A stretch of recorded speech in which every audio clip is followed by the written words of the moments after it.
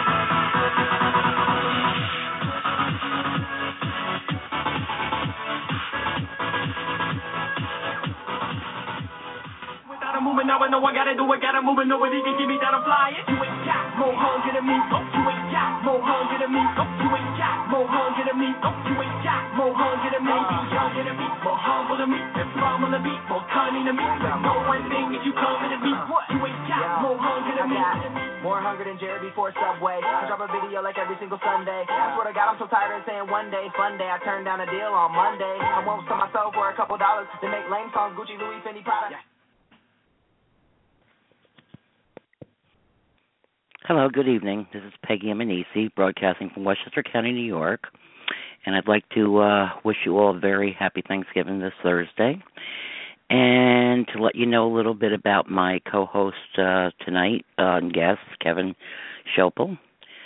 Kevin was raised in Southern Baptist churches and began teaching Bible in 1992. In 1999, he was ordained as a deacon by Pima Street Baptist Church of Tucson, and in 2006 was elected adult education director of the church.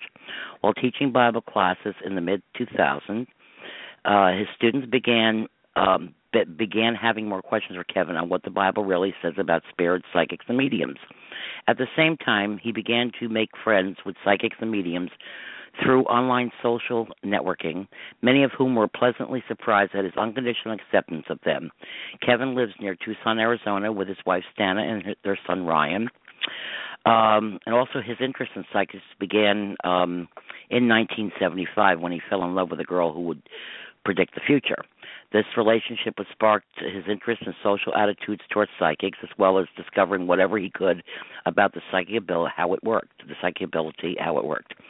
And then he married Stanna. She was also a psychic in 1978. Kevin is also the author of the book of the Bible, The Truth About Psychics and Spiritual Gifts, and I'm going to bring him on the air now, and we're going to talk somewhat about the Bible and our gifts, and if you have questions, please feel free to call in at 1-347-838-9201. We'll answer them best we can. Also, a couple announcements before I bring Kevin on.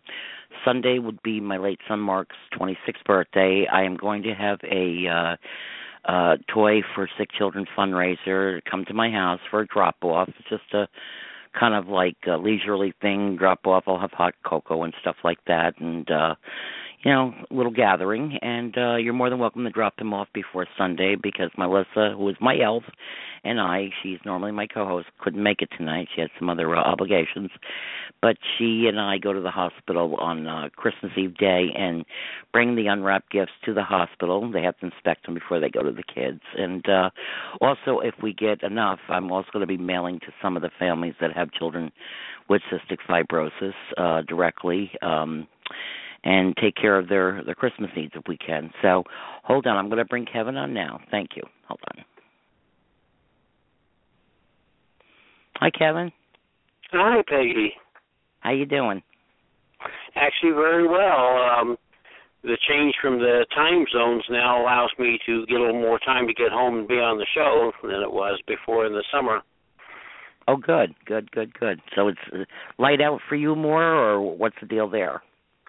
Well, it's just about turning sundown here in Arizona. Everybody out in the chicken coop is going to roost right now, and just taking care of last-minute feedings with my wife outside there. I'm now in my office, of course. Right. Yeah, we're gearing up for a major snowstorm.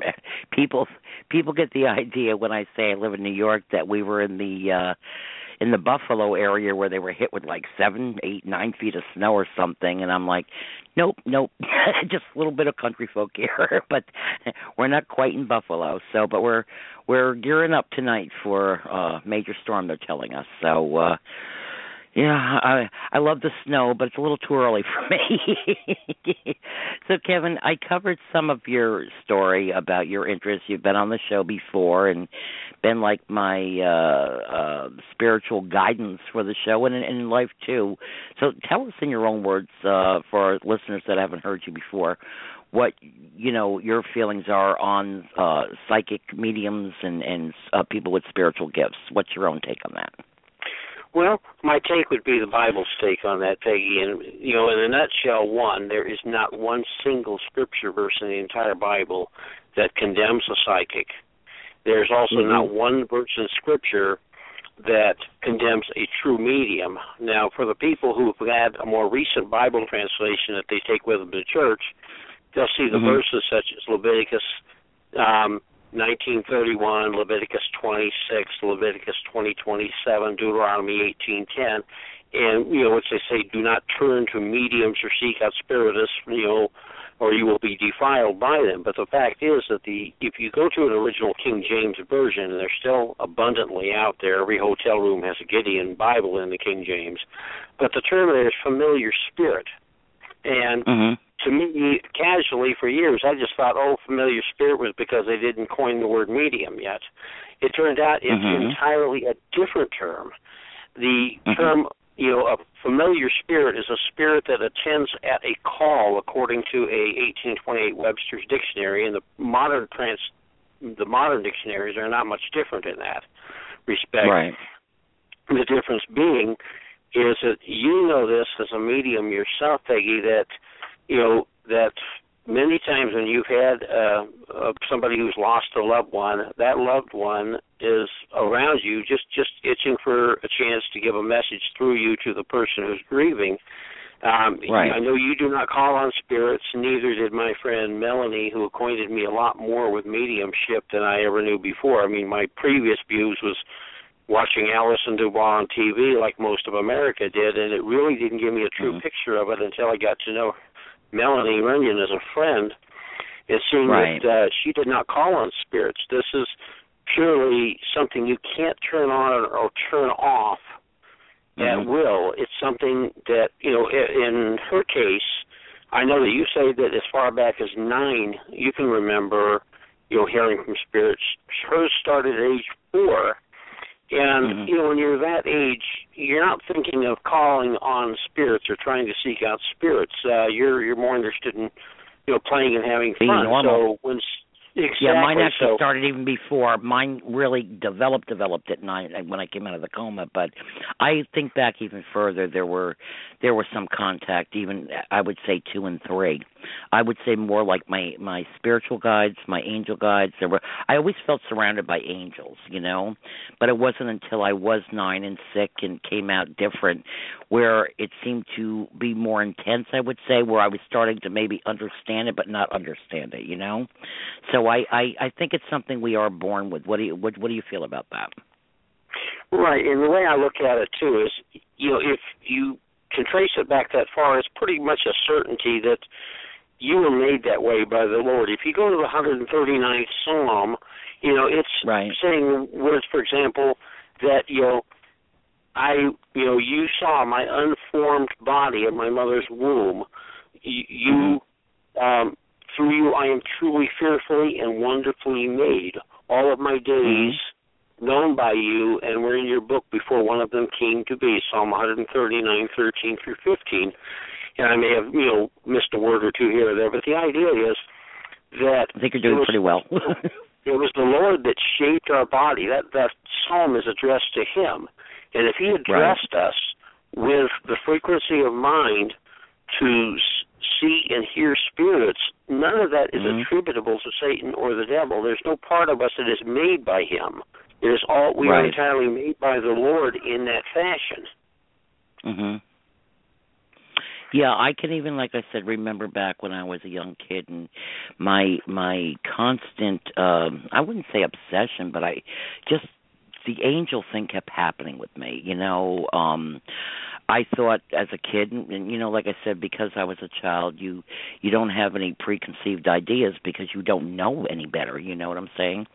And I just remember a lot of angels all the time, and it's like, I kind of in the beginning, I thought it was normal because I had nothing to compare it to, or it wasn't given the knowledge of what was really going on or what have you. But I do remember stories, like my dad working for the church, and as much as, he was religious, but I think both my parents were very spiritual also, not just quote-unquote, your regular religion, because I can remember my dad sharing stories with me as a kid, and hear him talk to Mom about certain things that happened at the church that weren't quite normal, like contact, I would say, with spirit. I can remember, I'll share one story with you. I don't know if we ever talked about it on the show before, but one of the, my dad was sexton of the church. You're familiar with that, I'm sure. He was the keeper of the grounds. He was kind of a custodian of the grounds. Yeah, but he was even more so. He was on the vestry, and kind of the government of the church, and very into the politics, if you want to call it that, of the church. And one of the other former sextons before my father, my grandfather was a sexton, and then they worked together, and my uncle. And then there was a fellow that they had taken over for, whose wife had, and this is one of my first, I would say, first things of understanding life after death, I guess you would say, per se. But this other sexton was there, and his wife had passed away while he was at work. And my dad talked about the stories, because you had those, in the church, you didn't have the furnaces like you have here. You would have the like the forced air heaters coming up through the floor, the cement floors. And my dad actually witnessed, I guess, in the church, along with the other sexton, and I guess my grandfather at the time, my uncle, they all worked together. And why they needed so many, I don't know at the time, but coins like rolling up the aisle in the church, up to like the altar, and going into the forced hot air heater things, and into the actual grates. Out of the blue, these coins would roll up. And then the other minister, the other sexton, had told my father how when his wife had passed, he was there, and he felt a long skirt, like someone walked by him and like touch his leg or what have you, and then he got the call his wife had passed. So I don't think I shared that ever on the show before, or with you, or with anyone, And so my father did kind of talk about these things, And there was another instance I think we have talked about in the show, that my parents had newly married, and I guess maybe they had one child at that point, and They were both sound asleep, and my dad said my mom and him woke up at the same time to see this fellow in like 1800 late 1800 clothing, standing with a cloak and tall hat by their bed. They woke up at the same time, and this guy looked at them and then walked like through the wall out the window. And then come to find out that there was a former occupant in the house that had committed suicide. So they actually saw, must have been him, you know. So these are something, I don't think I've ever shared these two stories with you before, not too many, you know. So no, you had not shared either of those, too, to my recollection. Yeah, so it made me as a young kid, it's not like when I was a young child that my parents would talk to me about it, but I would, you'd overhear your parents talking, and it kind of like, well, I'm a little kid, and then even though I'm young, I was a pretty smart kid, and you'd hear everybody else talk about, there's no, everything's a fairy tale, everything, and then I'm hearing my parents talk about these things, and I'm like, there's got to be more to this, and I just didn't quite get it. And then at the time, it was the thing with the angels with me and what have you, almost like they were always giving me messages as a kid. And even little, I thought maybe I'm kooky, maybe.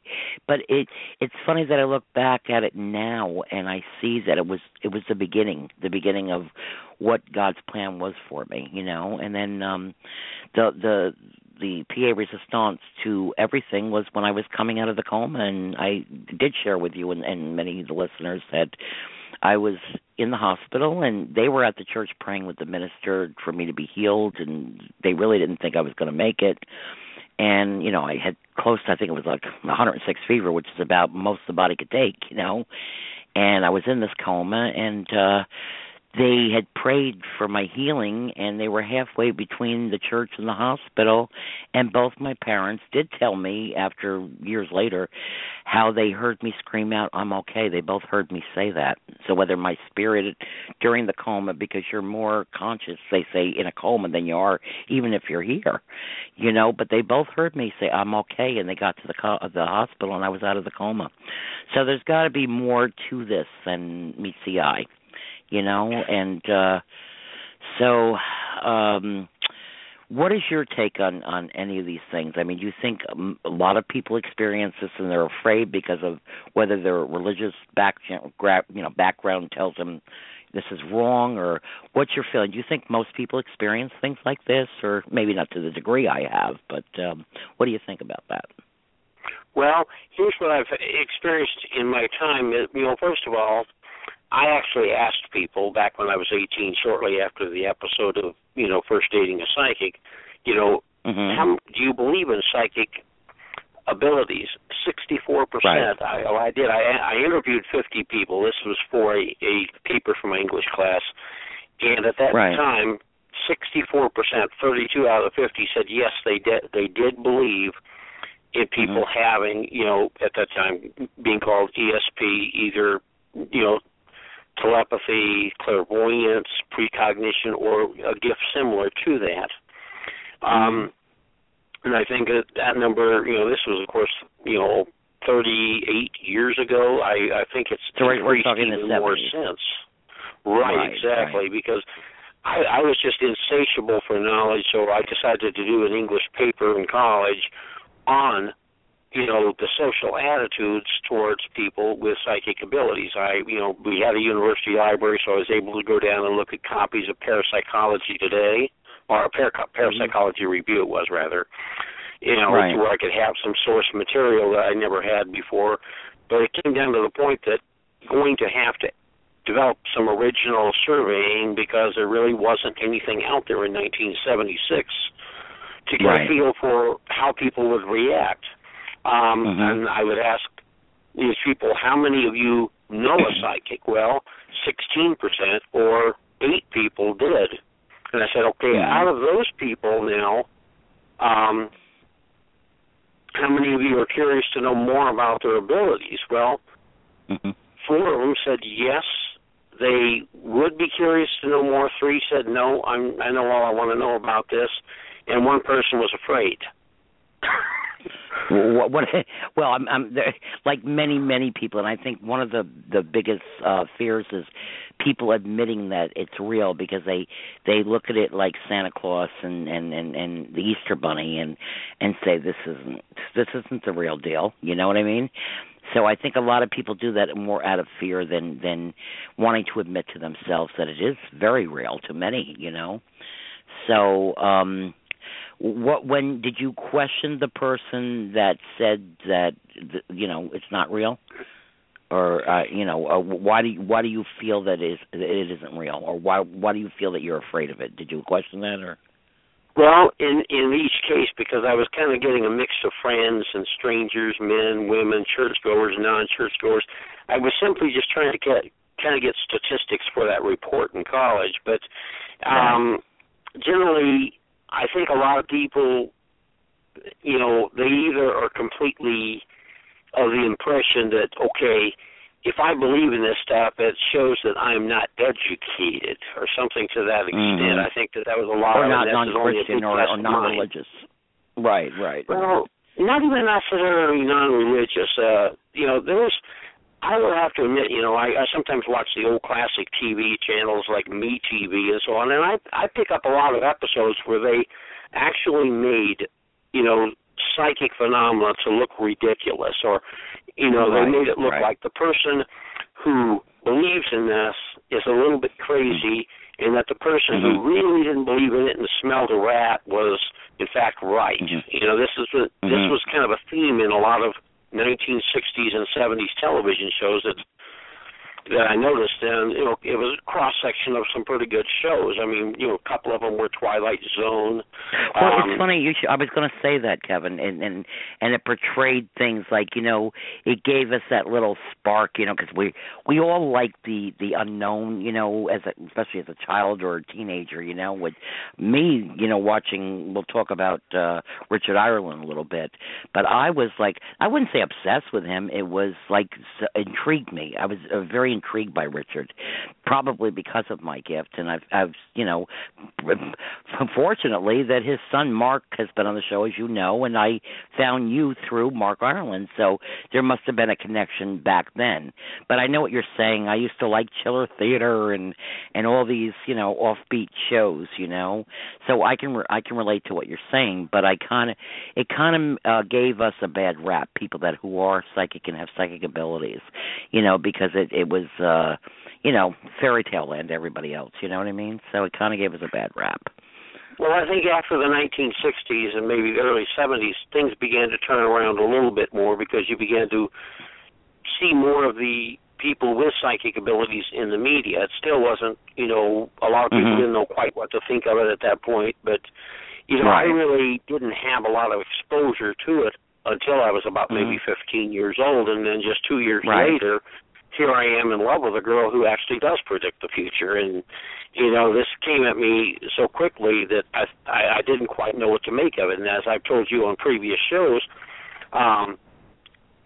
2 weeks after I found out that her prediction of a football game that she had made 3 weeks before that had come true, I asked a couple of youth leaders, what do you think of somebody who knows that something's going to happen before it happens? That was the way I said it. Right. And they both looked at me, and one said, that's not of God, and the other one looked at me and said, I'd stay away from that.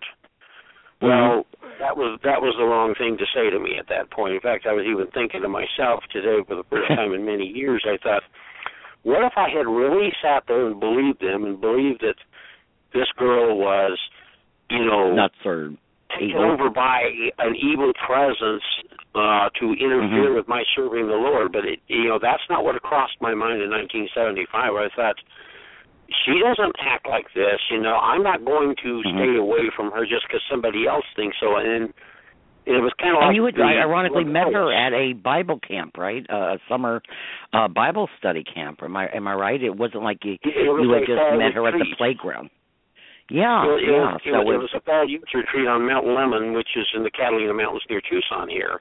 And what happened was that, she and I had kind of taken a liking a little bit to each other, but really hadn't had much of a chance to talk or be together or anything. And I was on my way back up to the cabin because the sun had set just about like it has right now here.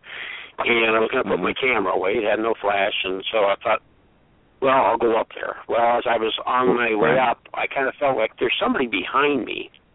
And I turned around and saw Tammy following me, and she said, where are you going? I said, I was going to put my camera away. She said, I can hold it for you. Well, she held the camera, and she walked over and sat down on a concrete slab that faced towards the lights of Tucson that were coming on. And I walked over and sat beside her, and I was kind of like, what do I say now? And so I was looking at the lights, and I said, I wonder who's winning the football game down there. The only thing I could think to say. Well, you're a teenager, and you're going through the emotions, and it's that awkward moment. It's like, what do I say next? Yeah, we've all been there, so I can understand. Well, the answer kind of surprised me that I wasn't expecting. When she said, I already know Rincon, which was my school, you're going to lose. And I thought, okay, this is some sort of a taunt. And I said, well, what makes you think so? He said, because Palo Verde's going to win. And I said, they're not even playing each other. I don't get it. And she says, so far, when one is lost, the other is won. When the other is lost, the other is won. Right. But anyway, she said, I know that mine's going to win and yours is going to lose. I got back to school Monday morning, and I find out that what she said actually happened. Our school lost, our school won. But to get back to that conversation, I said, anybody else could think it's a 50-50 chance. It's a shot. Someone's going to win, someone's going to lose. So maybe you thought she was grasping at straws at that point, possibly, or what was your feeling? It wasn't even crossing my mind of this being psychic. I thought this was more of a taunt or a tease at that point. So anyway, I thought, okay. Exactly. There's got to be one way to find out, that this won't work. And I said, okay, 3 weeks from now, your school and mine play each other, okay? So, obviously, if my school wins, yours loses. If yours wins, mine loses. It's not going to tell you who's going to win the game. It says who's going to win at 10. And the first thing she did was kind of look straight forward, kind of tilted her head back, and she said, neither one. I said, what do you mean neither one? So we just started that 50-50, the 50-50. It's kind of like when someone's expecting, well, you're either going to have a boy or girl type of thing. Well, she turned the 50-50 chance into a 1 out of 50 probability because let's say you assume that there's about 12 or 13 games in a high school football season. I was already in my senior year, and I'd never seen a game end in a tie. Right. So here she's saying that neither one's going to win this game. This is October 17th of 1975. And so obviously this game is going to be played November 7th. Right. Well, my friend who, was talking to me after school that day, and he was from the same school as she was, and he said, well, who do you think is going to win? And I said, well, I don't mean to be disloyal. I think yours is probably going to actually win this one, but I said, Tammy says that neither one will win. He kind of gave me this weird look, and he says, what do you mean by that? And I said, well, that's what I asked her, and she said it meant exactly what she said.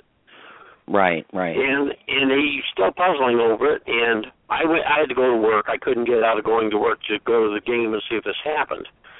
And so I'm pulling up to his house after I get off my shift at work.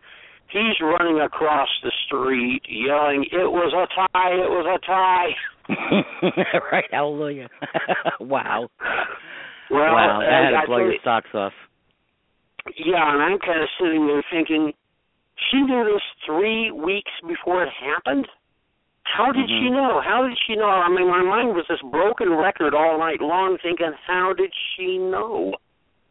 Yeah. And I even told him, I said, so that must be what she meant by neither one. And then he gave me that dumbfounded look like, oh, my gosh. He didn't say it, but, that totally startled look that what I had said really came true. And he knew as much as I did. He hadn't seen a tied game. Well, I believe it was the Lord set up for you. You know what I'm saying? Like I said, the chances were when she predicted initially it was going to go 50-50. So maybe you're thinking like everyone else is like, it's going to go either way, so whatever, lucky guess, But when I feel that you were set up to do what you're doing now, like me, that this was a preparation in a very gentle way, you know what I'm saying? Right. Because, Yeah, in the book, I even say this. I says, how could predicting football games be a thing of the Lord? And I said, then I said back then when she made that prediction, only the Lord knew that it would lead to me writing a book that you would pick up someday and read. Right. Exactly. Only the Lord could have known that in the year 1975.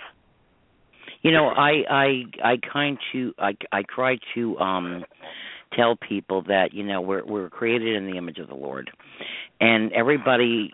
I grew up believing this strict guy sitting behind a desk and everything was cut and dry. You're either going to hell or you're going to heaven, and blah blah blah blah, And then I realized, well, if we're created in the image of the Lord, He has to have a sense of humor. So I think He does things to be funny in a way.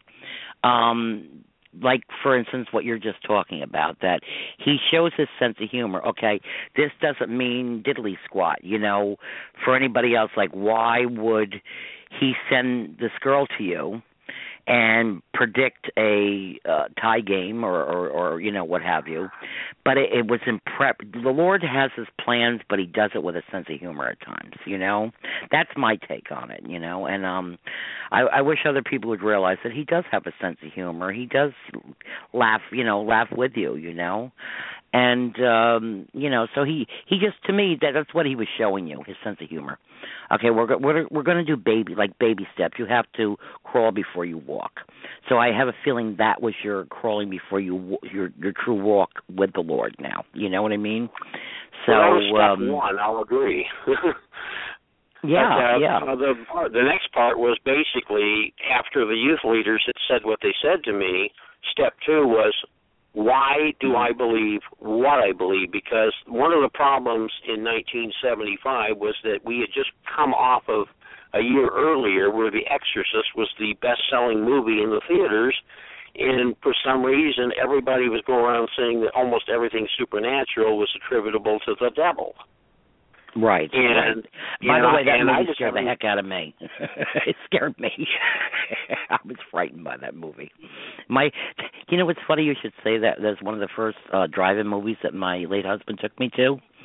And really? during that whole movie, I laid down on the car seat. I said, I can't watch this. We were going to the movie in a storm, and it kind of cleared up, but it was like, I don't like this. And he was laughing at me through the whole thing. He goes, look at this. I said, no.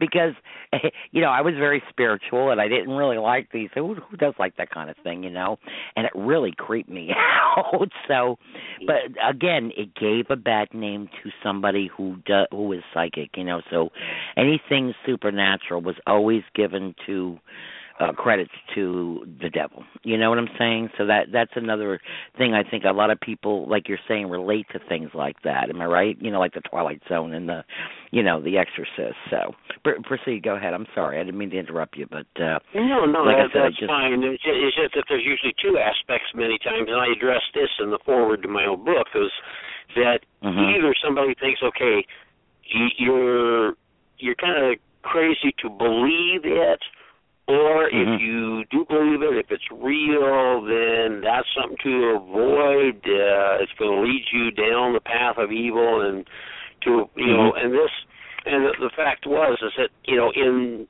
about that time, there was I was getting the impression, whether it was right or wrong, that okay, all these miracles, the things like in Acts chapter 5, where Peter calls Ananias and Sapphira out on the fact that that they had lied by saying this, that the money they were laying at the apostles' feet was the full price of that land.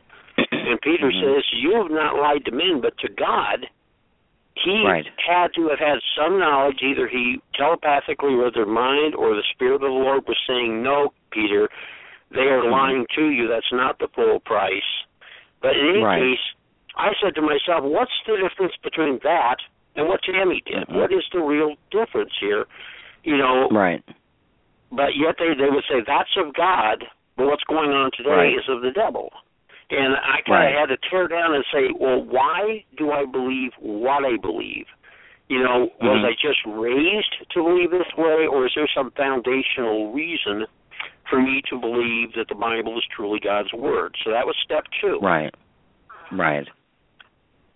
And my conclusion after that, I was fortunate enough to be invited to go to a Josh McDowell seminar that was on the University of Arizona in 1976, and one of the very first things he talked about was why he believed the Bible to be God's Word, and he was selling copies of his book then, Evidence That Demands a Verdict. I picked it up and I read it, and I was very convinced after reading that, plus checking a few other sources, that yes, this book is a world apart from every other religious writing, enough to say, yes, this is God's Word. I may agree with it, I may disagree with it, but whether I do or not, it does not change the fact that it is God's Word. It has a supernatural character all its own, and I wrote a very short nutshell version of this as Chapter 12 of my own book, but it was not based on Josh McDowell's work. It was based upon me doing my own work years later in teaching the similar thing to my class.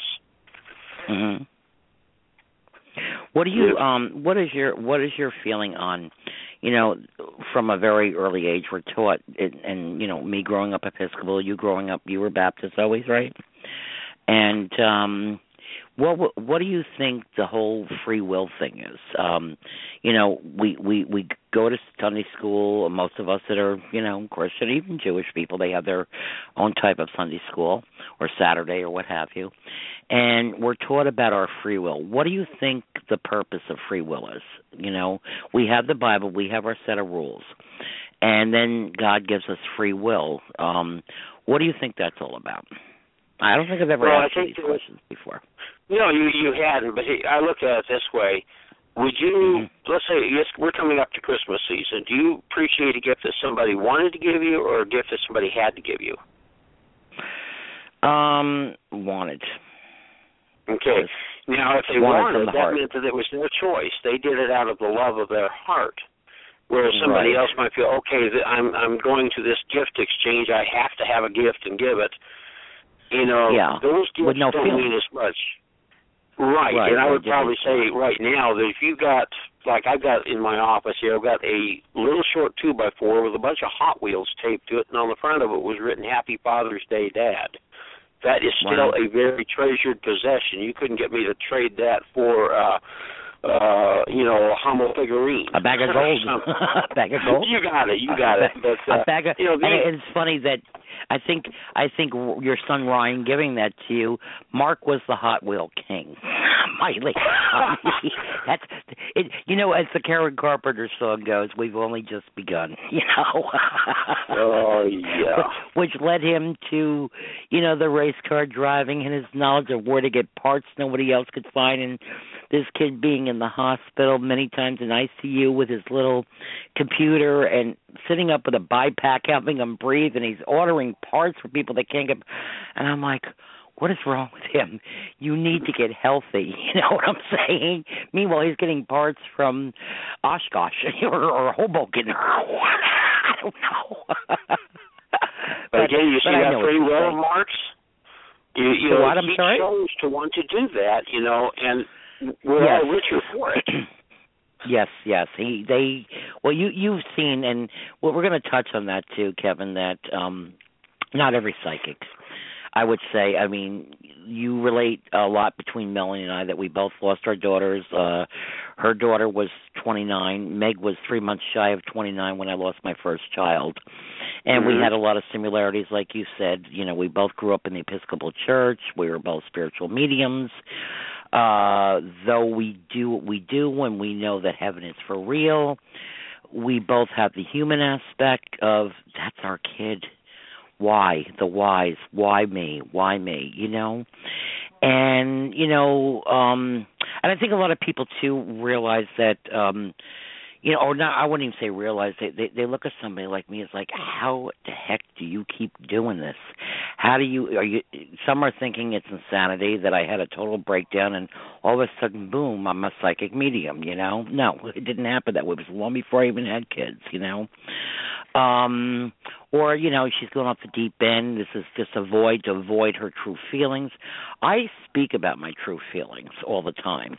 And you've seen, and I've also documented on my pages on Facebook, my regular page, and I decided to post the page, which is terrible to this day. I don't remember the name of the total page, but it's What Signs Tells You Your Loved Ones Are Still Around. It's a long title.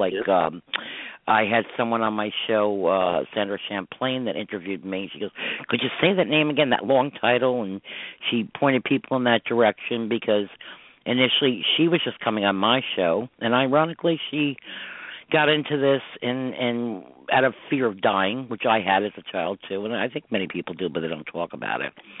But then things started happening with her, and the really we talk synchronicity on my show was that she is the chef to most of the famous race car drivers and travels all over the country.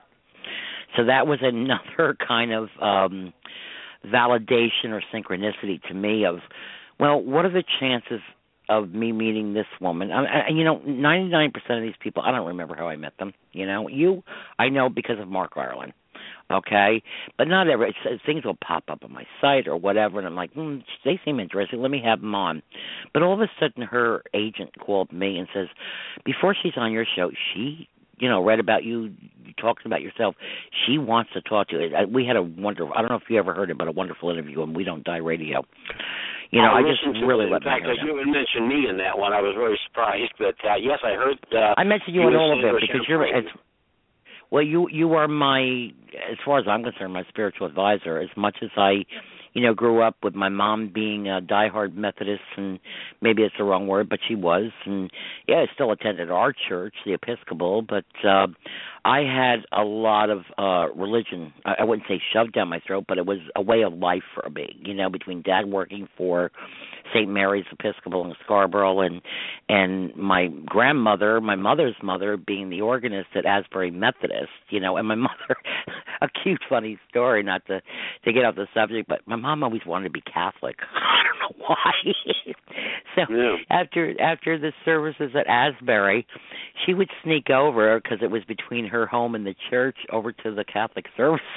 I don't know what her deal was, maybe because a lot of the people, I grew up in a very Irish, Catholic, somewhat German town of 7,000 people, and majority of them went to the Catholic Church. So I don't know whether it was a thing to fit in, like, oh, look at me, I can go to the Catholic Church too, even though my mother's the organist at the Methodist. It might have been a thing of status with her or something. I don't know what you would call it, but I'm like, well, why did you want to be Catholic? She just wanted to fit in, I think, But anyhow, being that I had so much, per se, religion, and I shouldn't say shoved down my throat, I'm very appreciative of that I had both very religious parents, and spiritual. They weren't just religious, they were both spiritual. And if it wasn't for that, I don't think I'd be where I am at 61 years old either, because I had... just like when you're baking a cake and the holidays are coming, you take the ingredients and you start with a recipe. And you start with the basics of eggs and butter or whatever.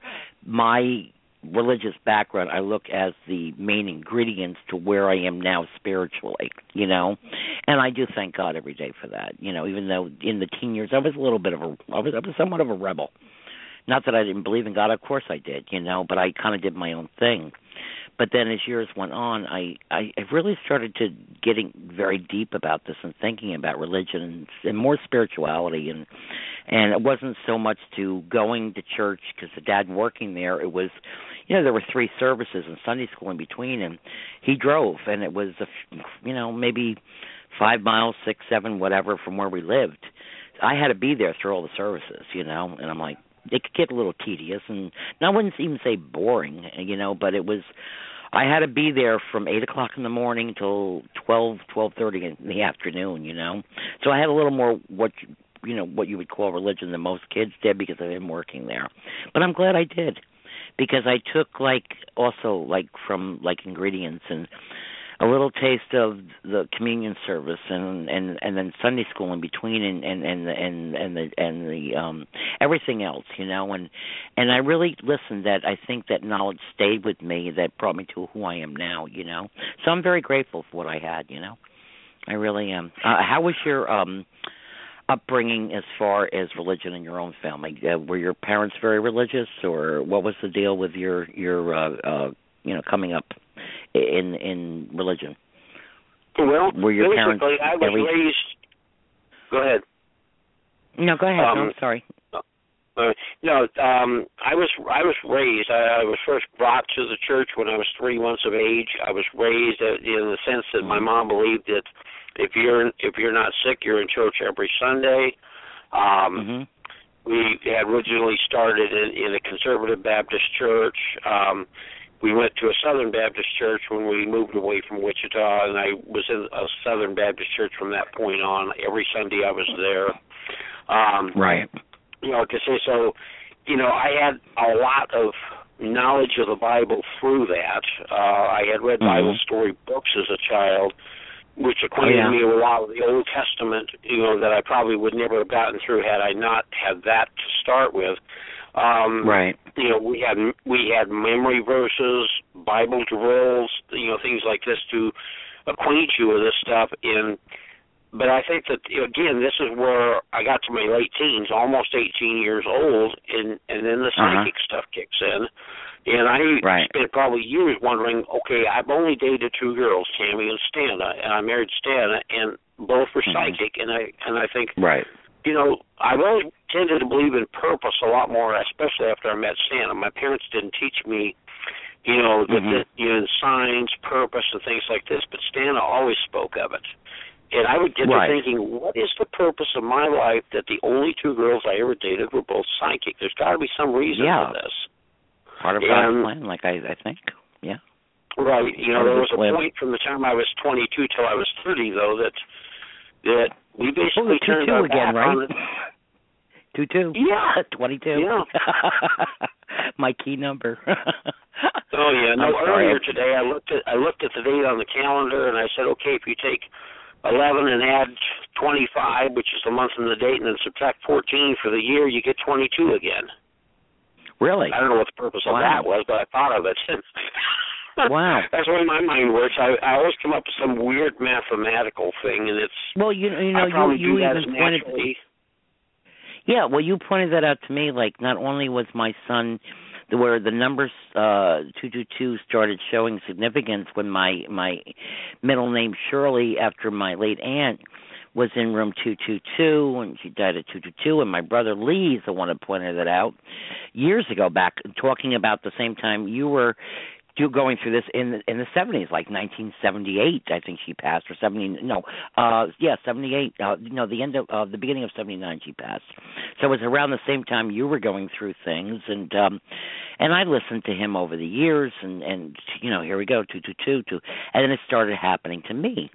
And you were one of the ones that pointed out to me, not only was my son Marcus 22 years old and died on 2/2/11, which is 11, 1 and 1 is 2, the triple twos, but he was actually, and I liked your analysis of it. You know, I love your analytical mind, I really do. And you said, do you realize he was also 2 months and 2 days old when he died on 2/2 at 22? You blew my mind with that, Kevin. You did, and I'm like, oh my gosh, I never even went that far, as analytical as I can be at times, you know. But it's all the connection. I don't know if you got to listen to my show. Was it last week or the week before? Where, you know, me with my pages, and I post when I get pictures. I try to show people concrete proof of. Look, I'm not alone with this, and I'm going to show you whatever I get, like my son's face peering in that guy's door, and appearing in that little girl that died of the same illness that my daughter and son died of, cystic fibrosis, and she was in Ireland. I never met this kid, but she just happened to be in the CF groups that I still continue to help people through. I never met that kid, and I never saw her picture before that. But you saw the picture, you know, and if you knew Mark, I mean, his friends saw the picture without having me to post, of course, for people that didn't know Mark at that stage. And like, oh, wasn't that so nice that he and it's like, nice my butt. That girl just passed away, and she lived in Ireland. Yeah. I'm sorry. Yeah, I've thought about the unmistakable signs you get, like you say, the Mark's reflection in the window pane, which I've seen the picture of. You know, like you say, of the boy who either was Mark or looked like Mark in the photograph of the girl in Ireland. You know, right. That basically, you're maybe familiar with the scripture, to whom much is given, much is required, Luke 12:48. I think you can turn that around and say, to whom much is being required of, I'm going to give you all the more. You know, right. It's a flip-flop of what Jesus actually said, but I look at the fact that, one, you had to overcome the fact of the people saying, oh, you've just become crazy through grief, but you also have a lot of grieving parents out there who lost a child, not only to cystic fibrosis, but accidental suicide in other ways. Right. But they're all looking at you and saying, oh, come on, give me something that really shows that there's a life after physical death. And you've got pictures. Yeah. You can say, here, look at this. You don't have to take my word for it. Look at the picture. Well, and I not only do that for them, I do that for the unbelievers. And, of course, you know, I'm sure there's many people, and I swear, as God is my judge, I have not photoshopped any. Everything is what I get. I am, even though being a true psychic medium and intuitive, it just is amazed when these things happen. I'm human too. This is what I try to convey to my audience, to my friends, to my acquaintances or whatever. I'm human too. So if you don't think I question everything before, you know, they kind of remember the saying, the proof's in the pudding. I put it on these pictures. For instance, the first picture when he appeared in that door in New Jersey. And this guy, like I said, he was newly married, didn't believe in this stuff. His wife took his picture. They were only married a week or two. And and to be honest with Kevin, I belong to so many groups, grieving groups and cystic fibrosis and parent groups and what have you. I belong to some of the paranormal, but I don't go to them. That day when that happened, something whispered in my ear, go to that site. And I'm like, why am I doing? I didn't even know why I did it, you know. And I went there, and the first thing to appear was this picture, and I was like, I took a deep breath, and I'm like, oh my gosh, that's Mark. And then I'm saying, I have a picture, which was a picture that most of his friends would post, because if you notice, he always told everybody his name was Billy, which was not his name. It was kind of a joke thing with him, and it says, you know, we're praying for you, Billy. That actual pose in that picture with the picture that was in the door pane and the window, a front door pane of that guy in Jersey was almost identical. I mean, you saw it. I saw it. Yeah, and the amazing thing is somebody else took that picture, so they've got the original, that nobody can say that you doctored up a picture, because they could produce the original. I mean, to me, you can't get more hard proof than the fact that somebody else shot the original. You weren't even around New Jersey or Ireland. Exactly. And then the second one, of course, Mark didn't, because of his illness, he always stayed looking quite young, okay? He really didn't grow much past 14, but actually the last one with Kate in Ireland, and the boy, whether it was what they call doppelganger or was actually somebody that was Mark's identical twin, was laying in that bed. First of all, why is this little girl sitting in a chair next to her bed, because she was going home? This is prior, of course, to her death, when she was in a semi-well stage. And this boy is just laying in her bed in the same position, because Mark always laid there with, I'm cool. Let me put my hands behind my head. I'm cool. I'm sick, but I'm cool. I'm fine. That was Mark's way. Exact same position when you would walk into Mark's, whether he be in ICU. And it wasn't just the face looking like it was the position he was lying in, and it was like, oh my gosh. I was more so even than the one with the New Jersey picture of him in the door. Yeah. When I saw that one, and the my famous word, ironic, because it is still all ironic, because I'm human, and I say that in my book a lot because it is ironic. But I lost my breath on that one. And I'm putting two to two together over the previous weeks because I also had Christine Dominiak. I don't know if how familiar you are with her, and Sonny Wells, who has their host of Ask the Angel shows, and they've been doing only this through your show. When you had them on your show was the only familiarity I had with them. Well, try going to their show, Ask the Angels, because it's a phenomenal, fantastic show. And then again, my synchronicities with them, having them on, I found out Sonny and I had the same birthday. Then during the show, when my son was annoying everybody and taking over the readings, which made me break down and cry on my show, which I don't normally do. Christine, when I said the date he died, Christine goes to me, "That's my birthday." So here I have these two women. One has my birthday, the other is on the birthday of my son's death. There's 365 days a year. You can't plan this.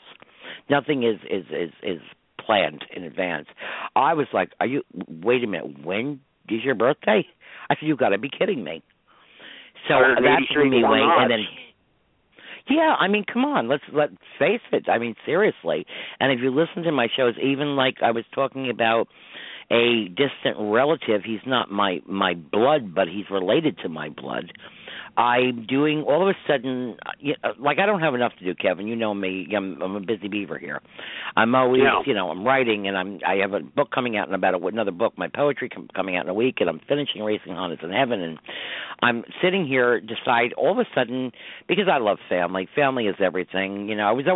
They called me the Henry Kissinger of the family because one of 6 kids, somebody was always arguing or whatever, so it was always about a peace treaty, and Peggy was always the peacemaker because at least at Christmas, I called myself that when I was younger. I would say 20, the Henry Kissinger of the family. I was always signing the peace treaty. Okay. And I said, if not for nothing, can you take one day a year Christmas and let's all go to Mom's, because it was a big buffet and the aunts and the uncles and the brothers and sisters and the cousins and everybody would get together. And it always worked out, whether this one was mad at this one for this reason. But I would beg them, come on, it's just one day a year. And I always got my way because family is everything to me, everything. And, I may seem a little rough around the edges because I say it like it is to people, but family is really, that's all we have, and we're not always going to agree, but I always try to keep peace. But so anyhow, to make a long story short, I get this idea, I'm going to do this family tree thing, okay, on what do you call it, Ancestry.com. I've gone back to great-great-grandparents and listeners that have heard my show, and you know my story. I was also a victim of Hurricane Sandy. So on top of a year after losing Don, even though we were separate, we were married. We never divorced, but we were together many years, had 4 children, and stayed friends at the end, and took care of him and my dying son at the same time. All of a sudden, I decided to do this genealogy thing, and people are sending me pictures from some family I just met, that were second cousins of my mom, and hearing my story, and they're loving it. And this one picture, which was related to the show I did with William Teets, who was the author, recovering alcoholic. This picture I remember as a kid, and it was a fun picture, and it shows everybody smoking cigars, and yes, the men drank. The women, not one woman in that picture, my Aunt Dot, my mother, or her sister, my Aunt Dot's sister, Ivanelle, in that picture, who was Bill's grandmother, drank. They weren't drinkers, but they're all sitting there with a bottle. It was just like, let's goof around, let's show happy times, and I loved that picture growing up, and it disappeared. Well, this picture reappears in my life via my brother giving it to my dad's brother, who never married, had a child out of wedlock, was given up for adoption, never knew the family until 2 years ago. We become best friends, not only being first cousins.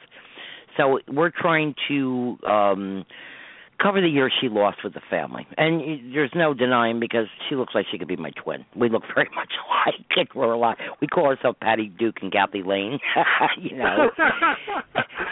So, we talk alike, we walk alike, But it's kind of funny. So I took her under my wing, and we did things, and I showed her where her dad was from. We were actually able to visit my grandparents' house, and so I covered what she missed all those years. Well, my brother decides to send her this picture I didn't know he had. I didn't know where it disappeared when my parents died, and she had it. Just that week. This is the really crazy thing.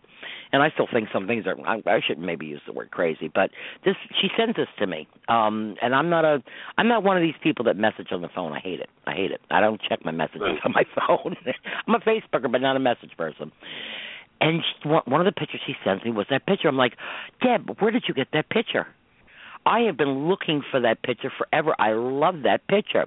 So before going into the ancestry, thing, ancestor.com or whatever, I post some of the pictures because some of them are pretty old, and fun. So I share my life with people. I'm an open book. And I put that picture on. Kevin, I have to say, I wouldn't even say within 24 hours, within maybe hours, maybe minutes. I can't recall because I'm still in shock. I put this picture up, and it had nothing to do how I found William.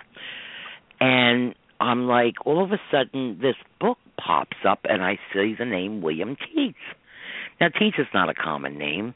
This picture I just posted, the guy in the picture, who was my aunt's brother-in-law, married to my uncle, my dad's brother, her sister is married to William Teets. So I get all kinds of gutsy, very, very loud mouth like I am in person, and I said, I'm going to message this guy, and he's local.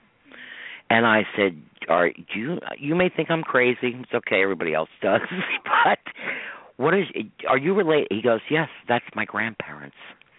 So I start typing away, and I'm like, well, your grandmother's sister was married to my dad's brother, and we got talking about our mutual cousin. And he goes, oh, my gosh, I used to go, because my cousin's husband was a correctional officer, and they lived up near Buffalo, near the Canadian border. He was mayor. And he goes, I used to go there during the summer. I never, ever met this guy in my life. And he grew up a couple miles from me. And then he's an author, recovering alcoholic, and it was at death's door. And even when we went from Facebook, it's like, give me your number. We are on the phone, and we're talking about the family, we're having a grand old time. We said, we got to meet face to face, and I want you on my show. And we talked about it, and I didn't really tell him I was an intuitive medium because, I don't hit people with that right away. I want them to get to know me as a human being first, Oh, well, we meet at the public library, and we exchange books, and we sign each other's books, and we had so much to talk about, and he comes on the show. And prior to this, I Googled his book before he gave me the book. And we talk about synchronicities with my 222, which I think you've seen, which you know about me. What's his first chapter in his book is 222. Come on. And I said, Bill, I don't care if you think I'm crazy or not, but my show is about signs a loved ones send us. And he goes, I don't think you're crazy at all. And then after even meeting him, he comes on the show and he shares his own stories on top of, the alcoholism, and when he was in the coma and he was having an out of body experience, and to his father's death, who was also William Teets, who was the son of my aunt or nephew of my aunt, So my first cousin, his father's first cousin, same person. So I was like, and on top of it, my sister's husband was also a cousin, even though they weren't related by blood, but it was weird. It was just really weird. And I filled him in on a lot of our family history that he didn't know about. So it was just amazing. I said, well, you know what? Your grandfather's doing this. Yes, this was definitely meant to be.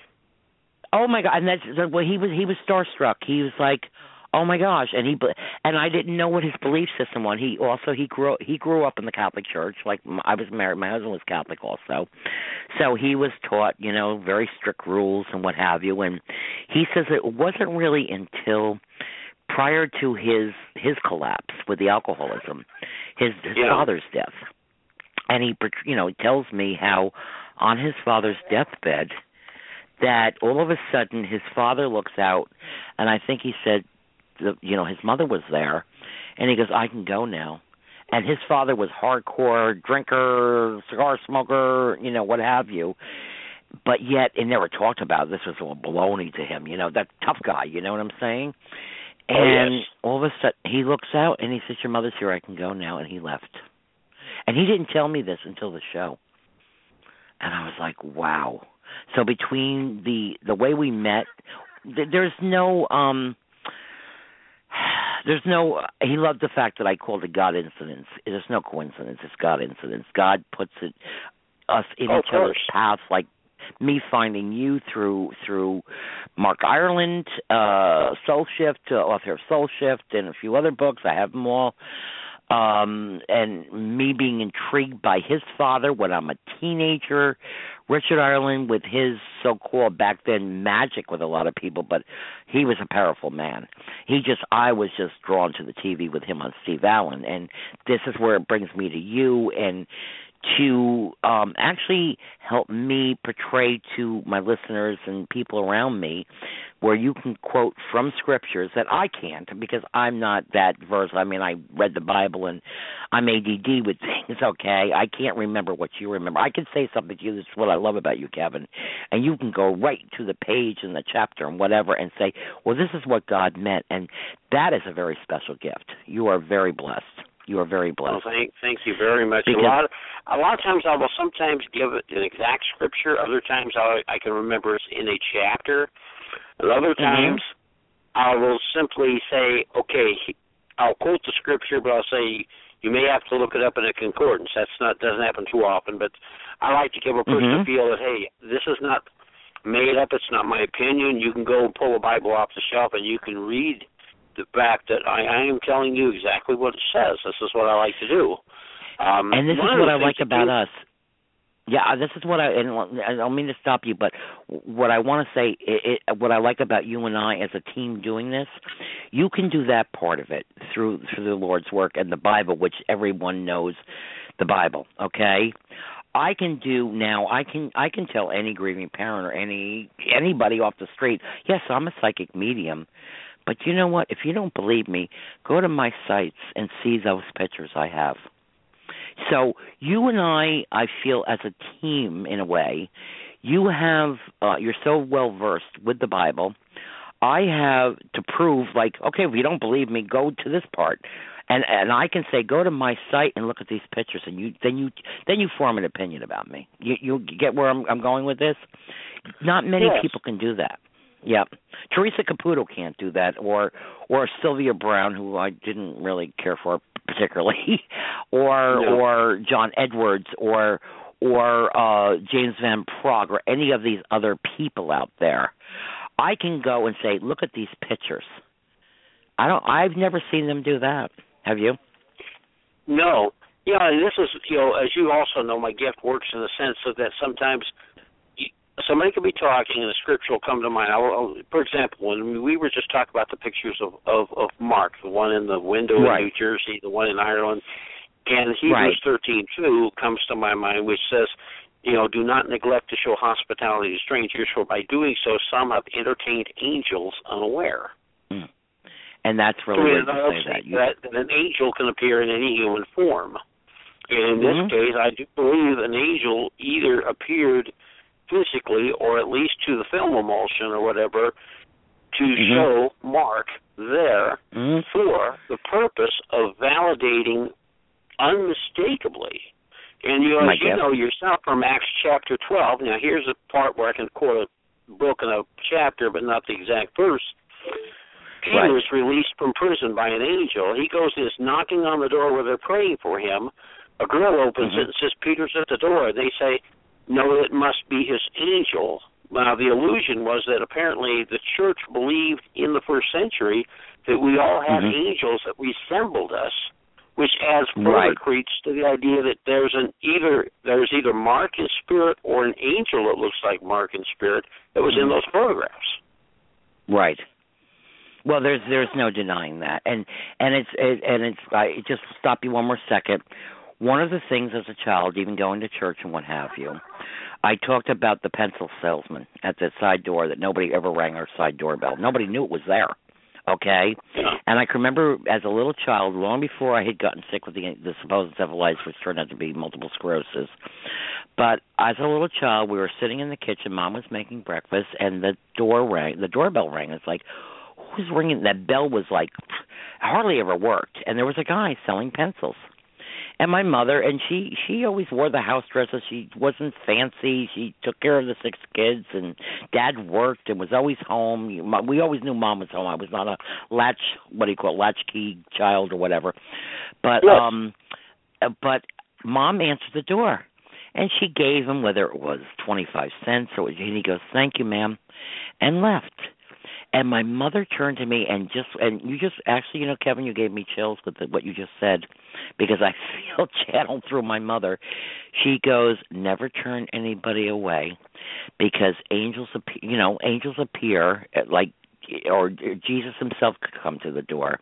And what you just said, like I said, you're better at saying it than I am. But what you just said is exactly what my mother said to me. Never turn she said, back then they called a hobo, and he was a hobo, whatever you would call it back then, maybe looked like he had no place to live, hobo, I don't know what you call it these days or whatever. I think hobo is a homeless person. Homeless. Yeah, and and what you just said about entertaining angels, and that I would say was about 6 or 7 when that happened, and I have never forgot my mother saying that, and I've talked about it before, but when you said that, that's exactly what my mother said. You never know when you're entertaining angels, and I feel that he was. And it brought me another, at 61 to where I am also, because I remember that. It's something that really touched me that my mother said. Don't ever refuse anybody that's hungry. Don't ever refuse. And the work I do besides the toy drives and what have you, like I'm doing Sunday. I do as much as I can physically possible to help others still, And that really touched me, what you just said, because that's something my mother, that really impressed me as a child. So thank you.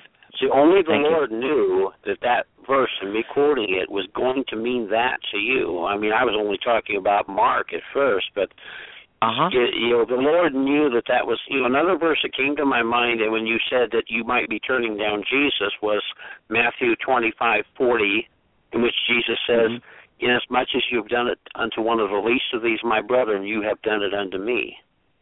Right. Well, it's true. I think your mother was right on. Oh yeah, definitely. And we all get busy, especially during this holiday season. And I have my poetry, my grief venting poetry book coming out. It was things going on in my life, or people from the groups were saying something, and all of a sudden I'm inspired to write a poem. But I'm hoping that touches people, and it has, like my poem with empty chairs do. People go about their lives, everybody, if we could only take the way we act, and you see that people that are the rudest people that are rude to you all the time, they're considerate and they're happy.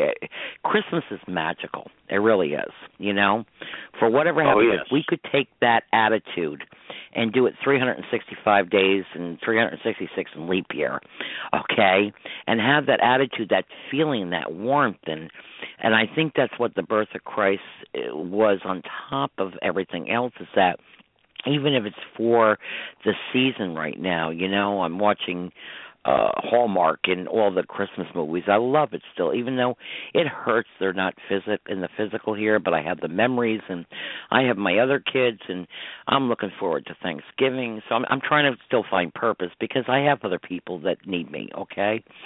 And I'm watching these shows, and everybody's happy, joy, and then Christmas is over, and everybody goes into this, not everybody, but a lot of people go into this depression, or if you want to call it, the letdown.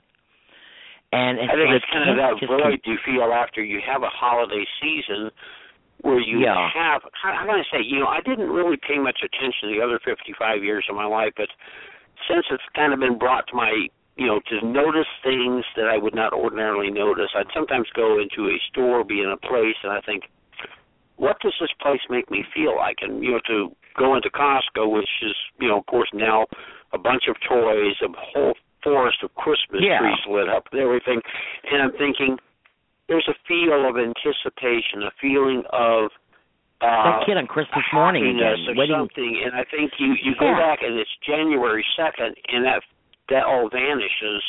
You feel a void. Yeah, especially with January 1st birthday. Well, that was the other synchronicity, obviously. You know, I came into your life and I had the same birthday as Don. Exactly. Not many people are born on New Year's Day, you know. And we went through a whole slew of different commonalities, I guess you would call it, and synchronicities of different dates in our life. Like, for instance, Melanie's death date was the day before my father's birthday, and there was a whole slew of things. Nathaniel was your son's middle name. That's my grandfather and uncle's name, right? So we had a whole lot of synchronicities, and like I said, Richard Ireland's son, Mark, being on my show brought to my attention the word. Not that I never knew of the word synchronicity, but I never to the point that I know it now.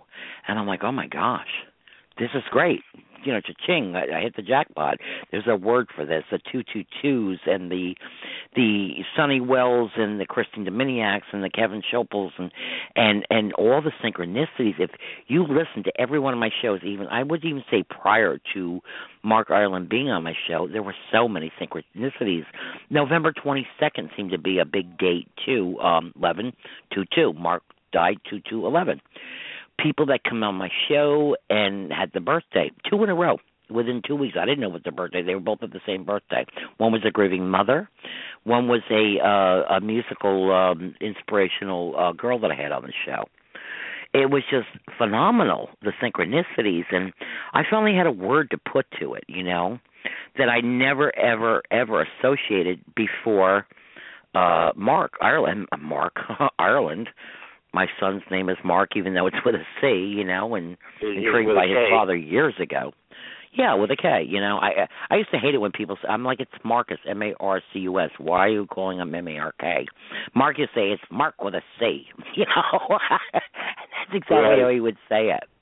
And it's kind of, I think you saw my post, I think it was last week, where here we go again. You saw my video that finally, after a week between Meg's birthday and mine, or hers is the 1st September, mine's the 7th, that whole week the TV started because they are energy. They come through electrical things. And that whole week my TV's going on and off, on and off, on and off. The day I finally decided, I've had it, I'm going to videotape this because unfortunately I didn't move something. You could see the TV was still on, the cable box was still on. It was going in and out, and just the time I decided to videotape it, the messages that came through were the girl comes on as a commercial and it says, amazing, and the guy goes, yeah. It was just, there were messages for me to videotape it, even though it was going on for a week, on my birthday at that time. I was even amazed by that. So last week's show, I'm sitting here, and it's Mark's birthday, and I'm okay. So I go into my kitchen and prepare something for Dan and I before the show. And as soon as I walk in, my washer goes on. Like I showed pictures and what have you. You know, you really couldn't tell by the pictures.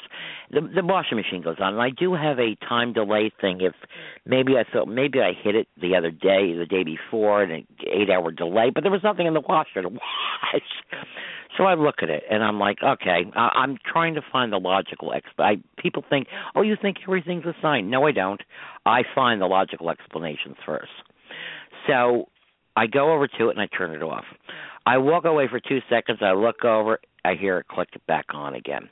And then it turns itself off. And I'm preparing Dan and my dinner. And then it goes back on again. I said, well, you know what? Mark, you're here, right? Okay, knock it off. Because he used to do stupid things like this when he was alive just to annoy me because he was a prankster, okay? Then I go to my room. I do the show. I hang up from the show. My fax machine comes on by itself. That never has done that before. I'm like, okay, Mark, knock it off. Okay, so let that go. Okay, 3 times the washer. Then the fax machine. So I go to the kitchen to do something, and it's very cold that night, and I'm Miss Green Thumb. I love my plants, okay? We had a cold snap, and I wanted to save my palm tree because I knew the other ones wouldn't live through the winter anyhow. I said, okay, I got to go get that palm tree and bring it in. I bring the palm tree in, okay? I place it in my kitchen. Just as I do that, my TV comes on by itself. So that's 3 things within 2 hours. 3 times for the washer, once the fax machine and the TV. I said, okay, Mark, I know you're here. You know, I know you're here. His birthday's Sunday, so he's doing like his sister, coming to me and let me know, I'm here, Mom, I'm here. It's just, I get amazed. And you know what, Kevin, even though I do this, sometimes it freaks me out, too. It does. I mean, I don't know if you ever felt a little freaked out by any of this stuff or whatever, but it's still, like, I'm in awe at times, I love it. That's probably what you're saying. It's more been true of me. I've never been freaked out by any psychic, paranormal experience, going all the way back to Tammy 39 years ago. I always tend to have, my reaction has always been awe, like, wow, how did this happen? How did this, and I think this year it's even been more so with Melanie's passing on March 7th because, I was, she's always taught me, she said, you can always speak to the deceased. You may not be attuned to hearing them because you're not a medium, Kevin, but you can talk to them. And so here I am, I'm just kind of exercising this knowledge on my way to work. It's 5:30 a.m. and I said, okay, Melanie, I can't imagine what you'd be doing at 5:30 a.m.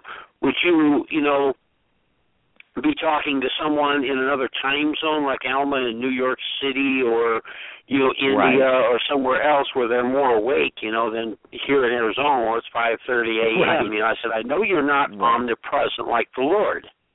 Well, I let it go at that. I get into the door at my work, and I'm unlocking it. I'm the only person there, and I haven't punched in yet. I get some stuff from the microwave and make myself a breakfast before punching in. Now, every computer in the place is off, completely shut off, not in sleep mode. And I'm sitting here. It's exactly 6:15 a.m., and I hear, boom, that Facebook noise that says, you have a message received. Exactly. And it didn't only happen on March 10th. It happened again on May 5th. It happened again on June 2nd. Each time, 6:15 a.m., every computer completely shut off for the weekend. It was always a Monday morning. Always with me sitting next to that microwave having breakfast 3 times in 3 months. Right. Wow. And it was like I was saying, this is an unmistakable sign because it was tied in with my question. How do I know you're hearing me when you can't be omnipresent like the Lord? And yet I get the same message received. Well, and can I ask you, like me, do you always look for the logical explanation? Is something said at that time? Like even with that week between 6 days between Meg's birthday when the TV started again and my birthday when it ended. I called cable. I said, I've had it. I called cable. They came and they checked things out, and everybody goes, well, maybe it's your TV. I said, come on. Well, the last TV thing wasn't even the TV in the room where it happens all the time in my bedroom. Okay, where the biggest TV is, wall. It was the kitchen with the washer and the TV, and of course my fax machine is in my room, and it was just a little too much. Like I said, God instance, there is no coincidence. But I've had things literally checked out because I've had people question me. It's like, well, what about the logical? Maybe it's something wrong with your team. I do it. Like, you've also seen the postings, like when my nephew Ben, we've lost now 4 young people in my family, 2 nephews. Wayne will be next month 2 years, Ben a couple months ago, and the things that were happening to me from the time Ben died. And my friend Billy, who is a very close friend of mine, my karaoke buddy, which I love to do, that's my fun time, when he passed, twice between the day he passed before I knew and before I knew Ben died, my home phone called itself. No one was on, and it says, and of course, my name is Margaret, of course, formal name, and I've got all my bills under that. And you could see it. And I took a picture. I said, Margaret Anisi. And one of the times when my friend Bill died on July, I think it was 31st before I found out, there was also a branch ready to take my house down, and my neighbor saw it and called the tree company before she even called me. And it was the same day before I had gotten that call, and it said, Margaret Anisi calling Margaret Anisi. I said, okay. I call the phone I'm like, alrighty then. And then my phone rings for the warning that the tree company's on the way, and I took the picture. When did she call me? 222. My angels again. And then I got a call 11:30 that night because my dear friend who I raised like my own, prior to I was expecting Meg. I took care of this girl, was getting married for a second time. Her wedding was coming up, and Bill was supposed to be the best man in her wedding, which had no link with us, but he was going to be their best man. It was really weird because he was my friend, but now he was going to be their best man, and he died. So she called me 11:30 that night and told me Bill had passed away right the week before her wedding. So, and I got that phone call that day, and I got one when Ben died. And the whistling, it happened to my cousin who lives in Jersey. She is a very strict Christian. She loves me, but really didn't support me being intuitive, even though she had some things herself. And I love you no matter what you do, but I'm not supporting it. And while we were at Ben's funeral, we stayed in a hotel because she had to come in from Jersey. So we stayed close to my brother, even though I was not too far, but we stayed at the hotel that week. And prior to going to the funeral, she's sitting there and she has her Bible always next to her with her leather cover and reads it every night. And we're sitting in bed and she's in her bed and I'm in my bed in the hotel and listening to the voice. And she goes, "You like the voice?" I said, "Of course, I love music." We're sitting there and a commercial comes on, and all of a sudden, like somebody standing between us starts to whistle, go as clear as day. She almost fell off the bed. I almost fell off the bed. She goes, "What was that?" Then I said, "Deborah, I got to talk to you. Yesterday or today, this morning, before you came to get me, or no, the night before and today, the first time I was sitting in my room, the TV was on, I was getting ready to go to the store because Dan didn't want to go to the funeral because he just couldn't deal with losing another family member, my other son, so I had to go get him food. And I'm sitting here, and I hear the same whistle in my room. I'm like, okay, maybe it's the TV, explanation again, logical explanation. Okay, it was actually hours later, I decided to go to the store. I come home, I'm sitting in my car. This is before Ben's funeral, and I have the radio on, Sirius Radio, and I hear somebody in my car doing the same whistle 2 times prior to the one that she heard with me. Melissa comes home from the funeral, and she hears somebody whistling in her car, the same thing. So when my loved ones come to me, they don't just come to me. I have, usually 99% of the time I have witnesses, like with my hugs, but my one last hug in Wendy's, the whistling now. And then my cousin calls me the other day, and she says to me, "How are things?" I said, "Fine." And she goes to me, "I heard the whistle again." She's hearing it even more. And she had remarked to me about a neighbor of mine that she briefly met who's going through quite a bit with her husband, is very ill.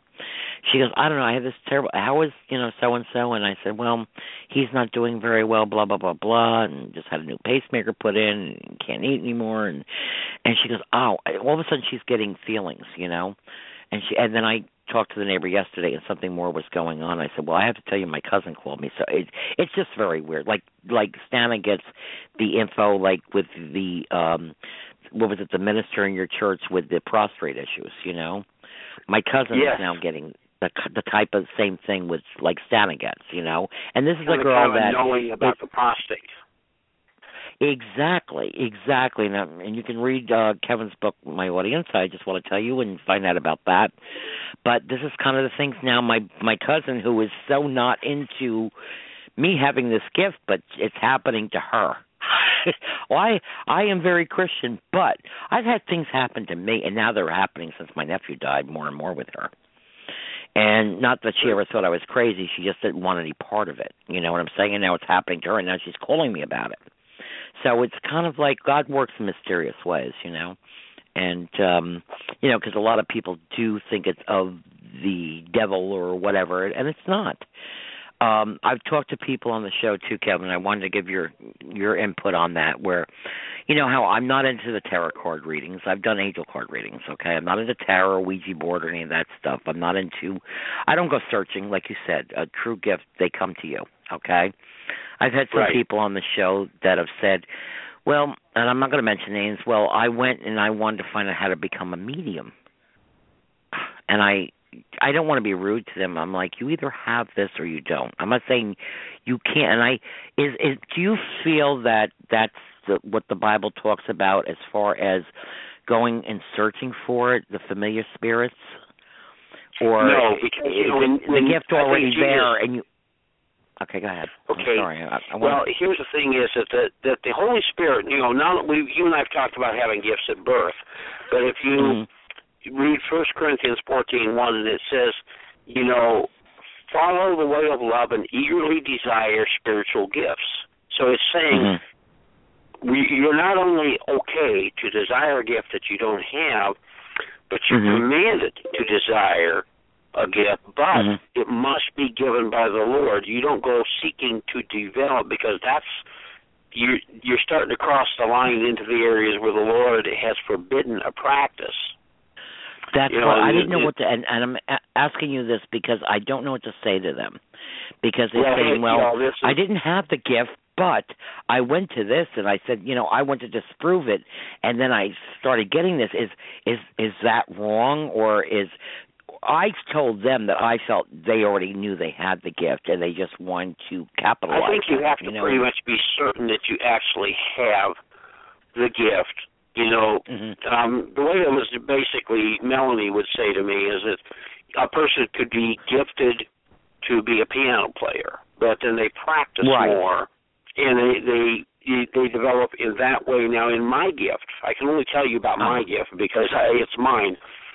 Is that, every time that I taught, and I allowed the Holy Spirit to bring to my mind the things that I taught, but I would acknowledge, in Proverbs 3:6 or 5 and 6 says, trust in the Lord with all your heart and lean not to your own understanding. In all your ways acknowledge Him, and He will direct your paths. So I took that, and every time I acknowledged the Lord, He gave me more. It was kind of like, every time I did not take the credit for my gift, but said, the Lord did the lesson, the Lord brought this to my mind, the Lord did this, the Lord did that. And, Jesus even said, if anyone seeks to do my will, this is in John 14, He said, he will know whether my message comes from me or from my Father. In other words, the more you choose, make a conscious choice to obey Christ, too, it goes in a cycle where He reveals more to you. By your obedience, you obey, reveal, and that's a building. See, there is no scripture in the entire Bible, Genesis to Revelation, that says. You're thinking the Beatles were my friend. That was my that was my friend Billy coming through, because all through his funeral, I told you he was my karaoke partner, and he was obsessed with the Beatles. Oh yeah, that's what. As soon as you said that, I said Billy's coming through. He's taking over Kevin now. He had to throw in his little nonsense, because I was like amazed when I walked into the funeral home, and I was very sad because he was my buddy. I used to look forward to. We didn't date or anything. It wasn't that kind of a thing with us, but we went. I would go stop at I have quite a few friends that I grew up with that own restaurants and lounges and bars or whatever, and sometimes I would stop at go to ShopRite locally, and my town I grew up in, which is 4 miles from me, and I'd stop in and I'd have like a glass of wine spritzer or something, one, and because I don't do the drinking and driving, which is wrong, and I'd sit there and nurse it for an hour and a half, and Billy would always seem to show up, and as soon as he'd see me, right to the jukebox, and the Beatles and the Eagles, but the Beatles was his thing, and here I'm going so sad to his funeral. And I walk in, and the whole time the screen is the Beatles and all the Beatles songs. And I'm like, you son of a gun. He had his whole funeral planned out to be that way. So when you said revolution, I said, you know what? He's coming through. He's channeling Kevin now. His little, like I said, God's a jokester, and He makes us in His image. So he throws in his little jokes in between things. So thank you for that. Well, I've also believed in this, that when you have, the old term Freudian slip, or if you accidentally make a wrong move somewhere, you have I remember a time I had the kids turn to the 23rd Psalm, which, the Lord is my shepherd, I shall not want on. One kid made the mistake of turning to Proverbs 23, and I had him read. I thought he had Psalm 23, and it says, when you sit down to eat with a ruler, consider carefully what is before you, and put a knife to your throat if you are a man given to appetite. The thing was is that the next day I had a job interview in a restaurant. Can you imagine that I get that slip from a kid who turned mistakenly to Proverbs 23? Wow. Yeah. That's little jokes again. But it's kind of like saying, you know, you're going to be eating before this person. Be very careful what you say and do. Yeah. You know, exactly. All because he turned to the wrong book of the Bible to begin reading his Bible drill verse. And I you know what, Kevin, not like a cliche or whatever, but I think a lot of people do that the way they, you know, we are given free will and we all interpret the Bible differently. And I noticed a lot of my friends I grew up with that aren't very supportive even now of what I'm doing. And because they're very strict in the, per se, whether, mostly the Catholic Church, and it's like, sorry, Peg, I'm not going to, I see them declining to come to my show, and I'm like, it's not like you have to come from Carolina or Florida to come to my show. You call in, or you can Skype it. And I asked one day, I said, how come you always decline? You know, you're my friend. Why aren't you supporting or even giving it a shot? Because they're so fixed on their ways of what the church says, and it's like, even then they know I'm a good person, they know I'm not lying, they still don't quite get the gift that I have, you know. And I'm looking at them, and they're Debbie Doubters or Donald Doubters or whatever, and I'm like, you know, they still don't get it even in their 60s and 50s that there are gifts there that we all interpret the Bible differently, and that's why I love having you on the show, that you can quote the scriptures and say, okay, Peg, you're not a bad person. They know I'm not a bad person. They know I'm not evil. They know I don't let the devil control me. But they're still doubting because of the way they grew up. Well, you know, I always look at, you know, you were asking me a question maybe it was 15 minutes ago about, do I ever analyze the logical? And here's one thing that I taught even in my class. I said, well, first of all, if you have what you would think is a supernatural occurrence, it must fit all of the facts in the situation, and then B, how logical, how reasonable is the non-supernatural explanation. In other words, let's take the whistles. Okay. And let's suppose that somebody brought in a little iPod of somebody whistling. They sneak it into the room. Well, that doesn't explain how Melissa heard it. Doesn't explain how you heard it in the car. I mean, you'd have to have somebody running all over the city, slipping iPods in the rooms with whistling on the iPods. Yeah, and I have Sirius radio. Yeah. You would have to say that explanation is crazier than to believe that there is a supernatural whistling you're hearing. Right. And, of course, I realized it meant pig and whistle, you know. I read that was a funny story because he called me, and I want to explain to the listeners, and I would slap probably anybody else that called me it because it wasn't in a mean way. But I was telling people how, since he and his brother, my nephew Robbie, they love the Muppets.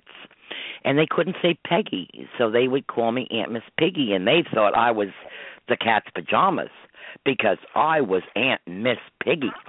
So for years, and it was kind of a joke, Ben adored me, and I found out from his friends who I've actually read that I didn't even know as they were drawn to me after that happened, and I've become friends with a lot of his friends from all over the East Coast here, and read them actually and brought him through, which I usually don't bring my family through when I do readings, but Ben has been a powerhouse too.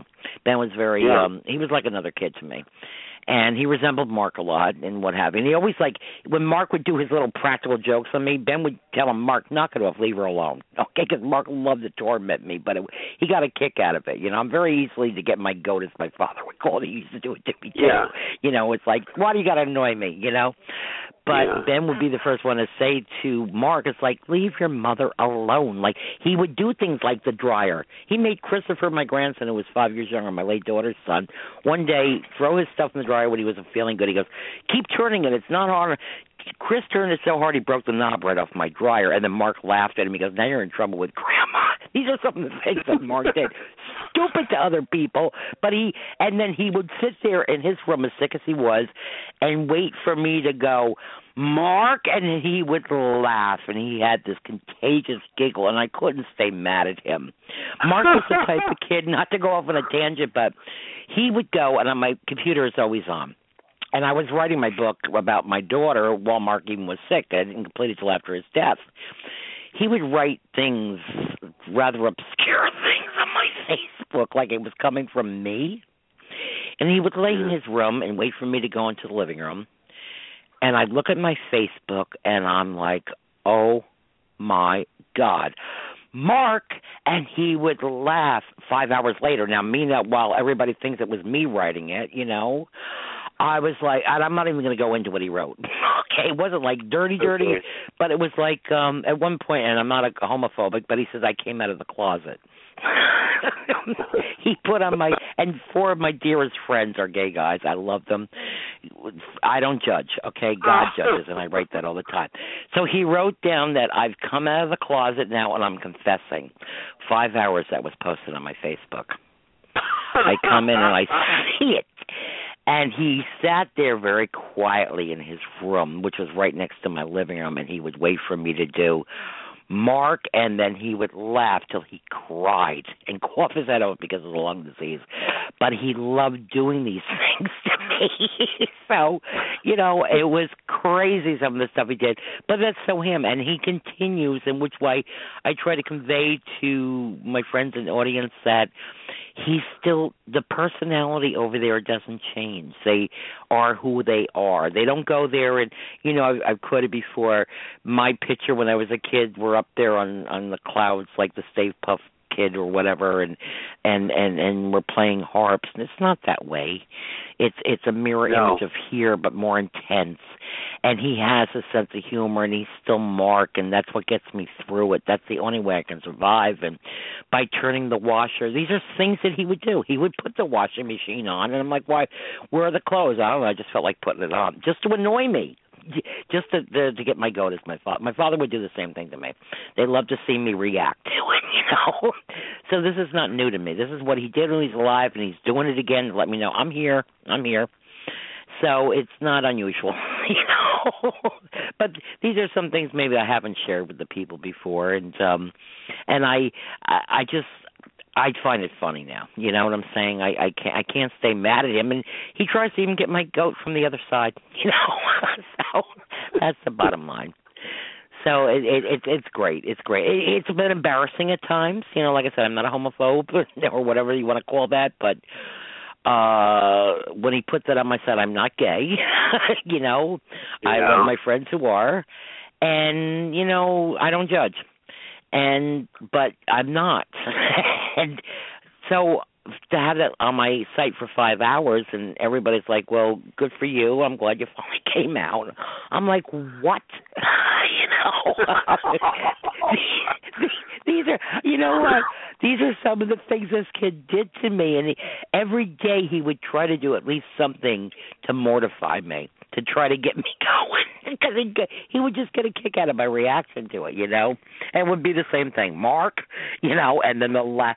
I still hear that laugh, and I could just cry hearing that, But I'm glad that he is still the same. Kind of like they say that, what is it? What's the expression? And you would know it better, being so versed in the Bible and what have you. That the Omega, the Alpha, the Omega, the beginning, the end. I am the Alpha and the Omega, the beginning and the end from Revelation. Revelation 1. Here we go. Thanks, Bill. Because Bill's making you do that. Don't mess with Bill. Don't mess with Bill. There's a song like that, isn't there? Yeah, it's funny we should talk about that, because I'll share it quick, and it has nothing to do with the show, but my husband worked for our school system for 38 years. He was the head of he was a maintenance mechanic, did all the repairs and building things, and head of the custodial team and what have you. And they would put on plays and shows and have like not the Ronettes, but the chiffons or whatever, the older 50s groups there, And he was a very quiet, unlike opposites attract. He was very quiet. I was an extrovert. He was an introvert, and he was kind of shy in his own way. Well, we're sitting in the auditorium, and it's funny you should bring up the song "Don't Mess with Bill." The ones that sang that song were appearing on stage or at the school. Do you know they're asking someone to come out of the audience that they were going to sing it to, and all the other guys that he worked with made him get up on stage in front of everybody, and they're singing to him, "Don't Mess with Bill." Don is turning every shade of red, blue, scratching his head in front of, because he was not one to get up in front of people. You know, it was like pulling teeth to get my husband to talk. So it was hysterical, but it's kind of funny you said that, because that Bill thing is a significance. My friend that passed, who was in the music, and you keep slipping up with revolution, instead of revelation, potato, tomato, and that Mark told people, he had this one friend who was very I forget what religion she's into, but she's very strict, and I love her. And for 2 years, he told her his name was Billy. I don't know why he picked that name, but it seems significant. Okay, I had an Uncle Bill, but he wasn't Billy. He was Marcus Robert. And they were at a race down at Englishtown, New Jersey, where Mark went. And someone said, "Hey, Marcus, good deal." And after 2 years, this friend of his looks at him. She goes, "Why did he just call you Marcus?" He goes, "Because that's my name." She goes, "No, but your name is Billy." He goes, "No, it isn't." 2 years, this poor girl believed his name was. That's why in that picture, next to the picture appearing in the door, it says, "We're praying for you, Mark, a.k.a. Billy." It was kind of like a joke. Well, now I understand. Billy. I read that. I didn't know what it meant. Now I know. Well, yeah, and Bill seems to be significant because Bill was my uncle. That was the father of the girl given up for adoption, who's my cousin, who's very involved with my life now. I'm very Christian, who heard the whistle. It just seems like Bill is a significant part. And I'm going to share one story with her, how we met. Years ago, my dad was one of 5 kids, and they were very strict Germans. It was their way or the highway. They just grew up that way, I'm not trying to portray any background any different than that, but they're very thick-headed people. And she had discovered who her biological parents were, and she called my aunt, who was like the warden herself, and didn't accept her and hung up on her, okay? About a week before I met her, I actually met her on my birthday maybe 3 years ago now. Well, it was before Hurricane Sandy, 2 years ago.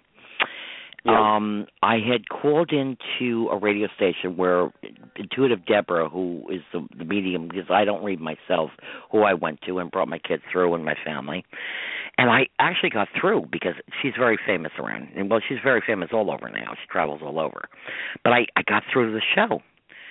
And the first thing she says to me, "Oh, hi, Peg." She goes, "Bill is here." And I'm thinking, of course, here we go. It's Mark again, And she goes, "Who's Bill?" And I said, "Well, I have an Uncle Bill." She goes, "Yeah, I think it's your uncle." And I'm like, "Why is my Uncle Bill?" Because he was kind of the party animal, and not many people associated with him. He was fun, but he wasn't the one that I would want to come through. A week to that day was my birthday. I get a call out of the blue. And now, meanwhile, I'm thinking it's Mark saying, "Okay, I'm here, Mom. Bill's here," right? Yeah. His daughter calls me, who at 50-some years old, I'd never met before, and I welcomed her into the family. He brought me through that show. He was letting me know, "My daughter's going to be calling you." She called me on my birthday, 2012, and we became instant friends. We met. We vacation together now. We've gotten together. They come to visit her and her husband, Russ, and it's just amazing how things work out, It's just absolutely amazing where the Lord brings us to people, and I've been amazed at that myself. Yes. I was shocked. I was absolutely shocked, and I said to her, we talked for hours the first time, and then she came to visit, and I gave her a tour. I brought her to her dad's grave. She never got to meet him, and she's the one who just sent me, like I said, the picture of the other Bill, who was the relative that was on my show. So there's a Bill connection here. Bill connection. Very much and her so. dad's name is Bill. Well, we don't call him Dad because he didn't raise her. We call her biological father, her father. And she's very, very, very Christian, very to the point with the Bible where she's very strict. And now she's getting the whistling and calls me the other day. He's whistling. She called me up. I said, well, you believe me? She goes, Peg, I believe you. I just didn't feel comfortable because she wasn't quite getting it, probably like a lot of the listeners who don't quite get the gift. But now she's starting to understand it. And she says, Peg, I know you're a great person, and I love you, and I know you love the Lord. And she goes, I'm just very confused about, I was just brought up this way, by her adoptive parents, and but now it's happening. It happened in that room after Ben's death. And one short story I'll share too. I was waiting to go receive more pictures from my late brother's wife that lived in that area the day after the funeral. Yeah. And I also put that I made a short movie about this, some of the signs after Ben died, my nephew. And I'm sitting in the car. I went outside, and she took like forever. She had to do that. I said, well, I'm going to go out and get some air. So I'm sitting in my car, warming the car up. And while I'm sitting in the car, I have Sirius Radio, like I said. And what comes on? The song, Ben. You've Got a Friend in Ben. I haven't heard that since the 70s. Michael Jackson song? Yes. And ironically, right before that, I posted that on his site. I said to his friends, I said, listen to the words, You've Got a Friend in Ben, because I loved this kid. And I'm waiting for her. What are the chances of that coming on? It wasn't even like the oldies or whatever station. It came on Sirius Radio. I forgot what channel. I've never heard that song on the radio probably since the 70s. I'm sitting in the car waiting for what are the chances of me going out at the exact time, the day after his funeral, and sitting there, and the part that comes, and I actually recorded that on my phone, and it says, You've Got a Friend in Ben. I'm like, okay, Benny, I know you're here. It was less than 12 hours after his funeral. So, and I said to her, and the funny thing is, I recorded, I said, Deb, I said, you're not going to believe this. Guess what just came on the radio? And I recorded it, and I couldn't get it on my phone until I decided to make that movie. It worked.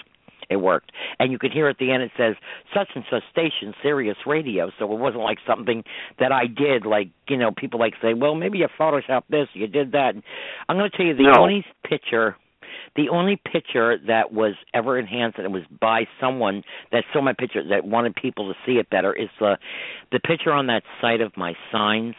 Someone had highlighted, like in gold, so you could actually see my daughter's name spelled. And you can see it even without that, over my head, where it's spelled out Meg over my head, at Mark's first event on his birthday, like I'm doing this Sunday, at his ex-girlfriend's mother's restaurant. That were Christopher, my grandson, my late daughter's son, and I'm sitting there, he's sitting there, it looks like smoke, and you can't even smoke at these restaurants anymore. And my husband's face appears over the fence, and my daughter's name is scrambled, and it looks like the mother, Mother Mary, is reaching out with her arms to me, over between Christopher's head and mine. There's so much interpretation in that picture. That's the only thing that was enhanced like in gold, so you could see Meg spelled out over my head. But other than that, and it wasn't photoshopped. I don't know how this woman did. And I didn't even really know her. She goes, no, I want people to see that. It's amazing.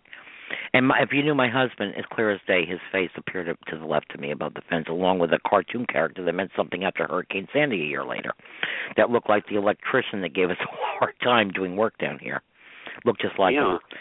It was really, and when I had Deborah, I sent it to Deborah, my medium. And I said, Deb, you got to interpret this picture, what's going on. And I already realized it was my husband. I said, well, what's that cartoon character looking like?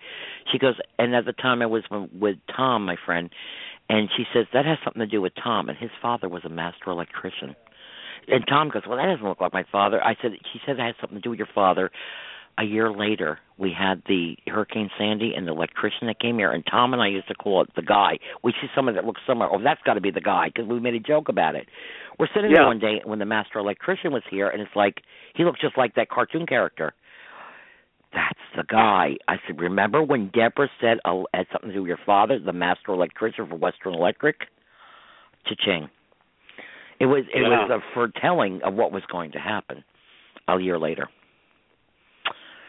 So there's a lot of things that I've interpreted a year after the fact, like, well, why did this happen, or why did that happen, or what have you. And like I said before, I tend to think that way a lot myself, and I'll say, what is the reason? Just like I began the show talking about why was the only two girls I ever dated both psychic, I tend to ponder a lot of that. Well, or my mind will go to the numerical things. Like I look at say your birthday is counting back down by odd numbers only, 9753, right, or some other weird numerical thing hits me, and this is the way I often work. But as I said too, is I look and say, well, how reasonable is a non-supernatural explanation, like I just talked about with the whistles? Right. Person can't deny, they say it'd have to be crazier to try to stage this than to say, yes, something actually supernaturally happened, and we've got several people who heard it in different locales, different situations. Exactly. Different people, and also to a non-believer in the signs, like I guess you said it was your aunt or somebody that believed in the Bible, that said that she was just not adjusted to signs. My cousin. Okay. But in other words, when you got people like that are also hearing these signs, this is one of the things that they've said often too, is that that the resurrection of Jesus was witnessed by Saul. Not only probably the fact that he was in Jerusalem during the 40 days that Jesus was alive, but he was an enemy of the church on the way to Damascus, and he meets a risen Lord. And you say, well, it'd be one thing if he only appeared to disciples, only appeared to friends, but he appeared to somebody who was an enemy to destroy the church.